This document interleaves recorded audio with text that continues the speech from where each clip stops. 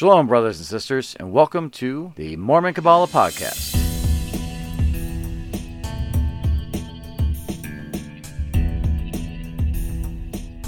This week we're on chapter 9, and I'm just going to jump right in. In verse 1 it says, "And thou hast perceived that Adam fell. In his foolishness he lost his inheritance. But this I knew should be, so too did he before he was born. And behold, to this end was he born, to be the first man unto God, even as I should be the last." So what's that saying here? If we're looking at this as Adam and Eve being actual historical people, that would mean that these are the first people that God introduces himself to in human history, or at least human history as we know it. For us, though, looking at this Kabbalistically, we knew before we came here that we were going to be testing ourselves and that we were going to fall from the godhood that we had in the pre-mortal world so that we could here accept Jesus Christ and grow in grace so that our physical selves and our spiritual selves can become one. And they will not become one until they get to that point to where we're resurrected in Christ and our physical being and our spiritual being are on the same level. And that's really when our soul is born, in a sense. But it really can't happen until the resurrection, because as finite beings, we can't see things through the infinite perspective that we had before we came here.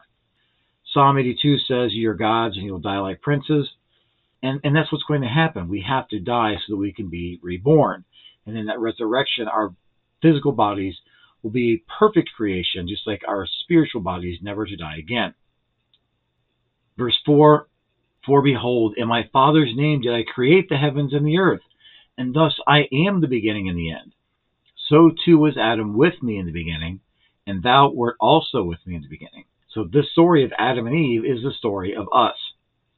"But I am before the beginning, the only begotten, even before the creation of thy spirit, by God who is our Father." That originally said Elohim, who is our Father. The person who edited this changed it. "For behold, I am the same which spake, and the world was made, and all things came by me. I am he which knoweth all things, for all things are present before mine eyes." Now this, of course, refers to Jesus Christ being the Word made flesh.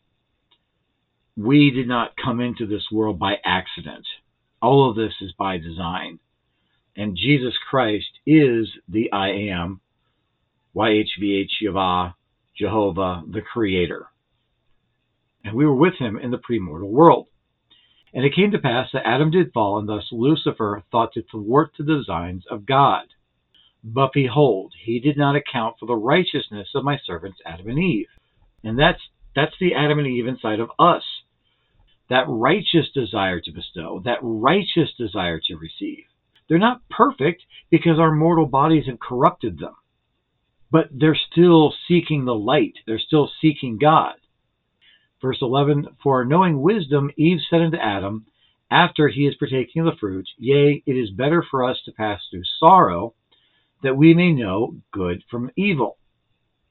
And it came to pass that Eve spoke unto Lucifer, saying, I know thee now. Behold, thou art Lucifer, he who is cast out of the presence of Elohim for rebellion." Now, obviously, Satan didn't tell her this, so who did?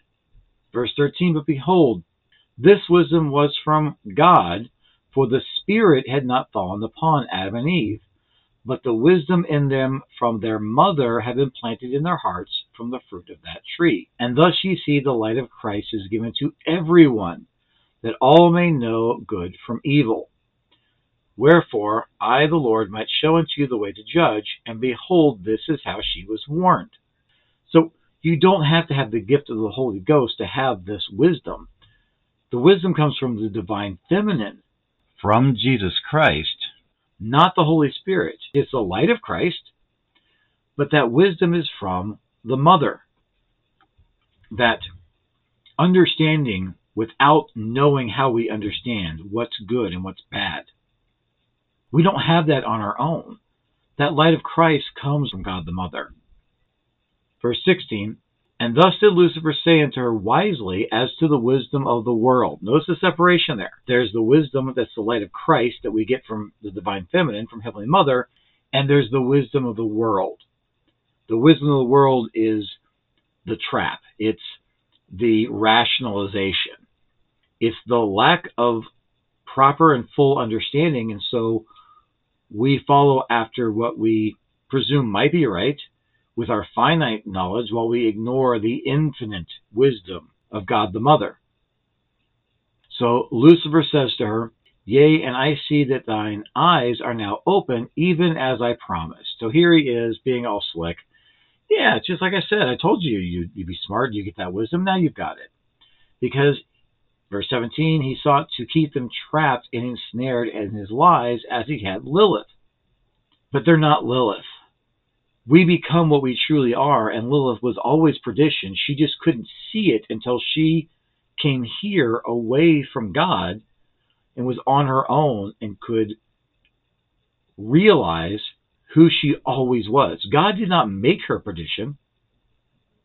She was just able to recognize her true self and embrace that, because God's never going to force us to be good. Verse 18, and it came to pass that Adam looked upon the serpent and saw his apron of priestcraft, and asked him, What is this apron that thou hast covered thyself with? For behold, up to this time man was naked as to the things of the Lord. This is not to say that Adam and Eve wore nothing, save it be their skins, yea, they were naked as to clothing themselves in righteousness. And knowing good from evil, Adam saw that Satan was clothed in wickedness. And so Adam asked him again in verse 22, What is that skin you're wearing? And twice did Lucifer seek to yield not unto the man an answer. But behold, even as he was tempted 3 times, so too did the man ask a 3rd time, Behold, what is this apron with which thou hast clothed thyself? And it came to pass that that devil, seeking to fool the man, spake unto him upon the 3rd time, saying, It is an emblem of my power and priesthoods. Yea, and behold, the devil hath no power, but unto evil and priestcraft and sorcery and wickedness. Thus the devil called his dark power and his priestcraft priesthood to mock that which is holy before me, which, of course, that means before God. So again, we have Adam and Eve enticing Satan here, asking him questions. They know there's something wrong. They know he's not a good guy. And yet here they are asking him for his wisdom of the world. And Satan is continuing to tell half-truths and lies. In verse 27, at this the man Adam, knowing right from wrong by the power given him from the fruit of that tree, which is the Spirit of Christ given unto everyone, yea, even my light unto them, thus he did say unto that devil, I am looking for Yahweh, my Father, to come down and give us further instructions. And behold, this made the devil angry. And Lucifer said unto him in much mocking, Oh, thou art looking for God to come down. But when you call on God, and you let God know, I'm looking for you, God listens. He's always listening. But Adam is looking for that pierced heart. He's looking to be born again. Verse 30, But behold, hearing the voice of Adam, calling upon the name of the Lord, Elohim spake unto me, saying, My beloved son, we promised the sons and daughters of man that we should visit them and give them further instructions. Come, let us go down. Notice here that that's plural, sons and daughters, because we have more desires in us than just one Adam and one Eve. So when God comes to us, he's coming to all of our desires. Verse 32, And thus the Father sent me down, and I came down with the Father, even as we did unto my servant Joseph, speaking of Joseph Smith Jr., in the first vision. And we were then with them, the men and that devil, even in the garden. So that's got to be awkward. Here's Lucifer that was cast out of heaven. Here's God that cast him out. And there in the middle is us. And when we entered the garden, Adam and Eve did hear, and Satan caused that fear should come over them. Fear is always of the devil, never of God. That the fate of Lilith, unknown to Adam, should fall upon him and his wife Eve. And it came to pass that, mocking God, Lucifer gave unto Adam for to make themselves apron of leaves, to hide that they were naked in the things of the Lord, saying, See, ye are naked. Take thee some fig leaves, and make unto thee aprons, lest Elohim see thy nakedness. Behold, hide yourselves with much speed. So he's openly mocking God here, saying, make these aprons so that you can have a priestcraft apron too. You know that God hasn't ordained you a minister yet, but let's pretend. And Adam and Eve hid, in verse 37. But unlike Lilith, they did not flee the garden before us. Yea, they stood in our presence, yet hidden from before us. That's what we have to do when we sin.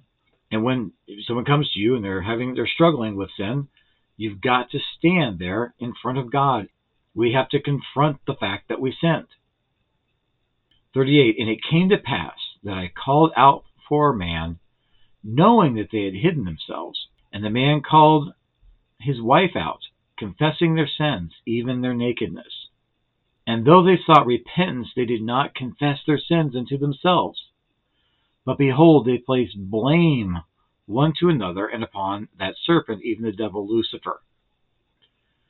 Now, if you're familiar with the story in Genesis, you'll know what that means. Adam and Eve get called out before God, and they say, and Adam says, oh, it wasn't me. The woman you gave me, she made me do it. And Eve says, oh, it wasn't me. It was the serpent. The serpent made me do it. No one made anybody do anything. They had their free agency. They made a choice. They chose poorly. But once again, Satan is proving himself to be perdition. It's not that the Lord won't allow him to repent. It's who he is. He just isn't going to do it. Verse 41, and it came to pass that I did curse him, Satan, and cast him out. Yea, my servants, Zambi, and San Miguel, commanded him, saying unto that serpent, depart. And then I said unto Adam, be not sorrowful, my son Adam, for thou did wish to become a god, lowercase g, and yet thou did transgress my command. For behold, knew he not, Adam didn't know, that for this end he came into the world. And I spake unto again, saying, behold, I will establish thee, not at this present, but after the days of thy probation, that thou may prove thyself. And thus I prepared them to be sent out of the garden. Now that's the end of chapter 9, but that is the beginning of everything. Because we're cast out into the garden, and all of it is about the journey back to the garden. Because that's where God is. The Garden of Eden is heaven, the celestial kingdom. It's everything. Satan is going to try to lead us into a false celestial kingdom, a false heaven, a great and spacious building filled with just the most beautiful things of the world. But weren't the most beautiful things of the world already in the garden? The natural trees where you could just eat freely.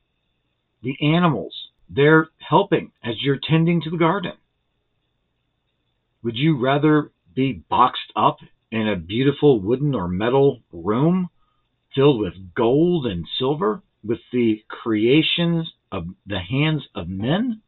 Or would you rather be in the garden with the creation of God? Human beings can make beautiful architecture. We can make beautiful statues, beautiful replicas of things of nature. And in that sense, we are, I guess, minor creators. But God is the creator.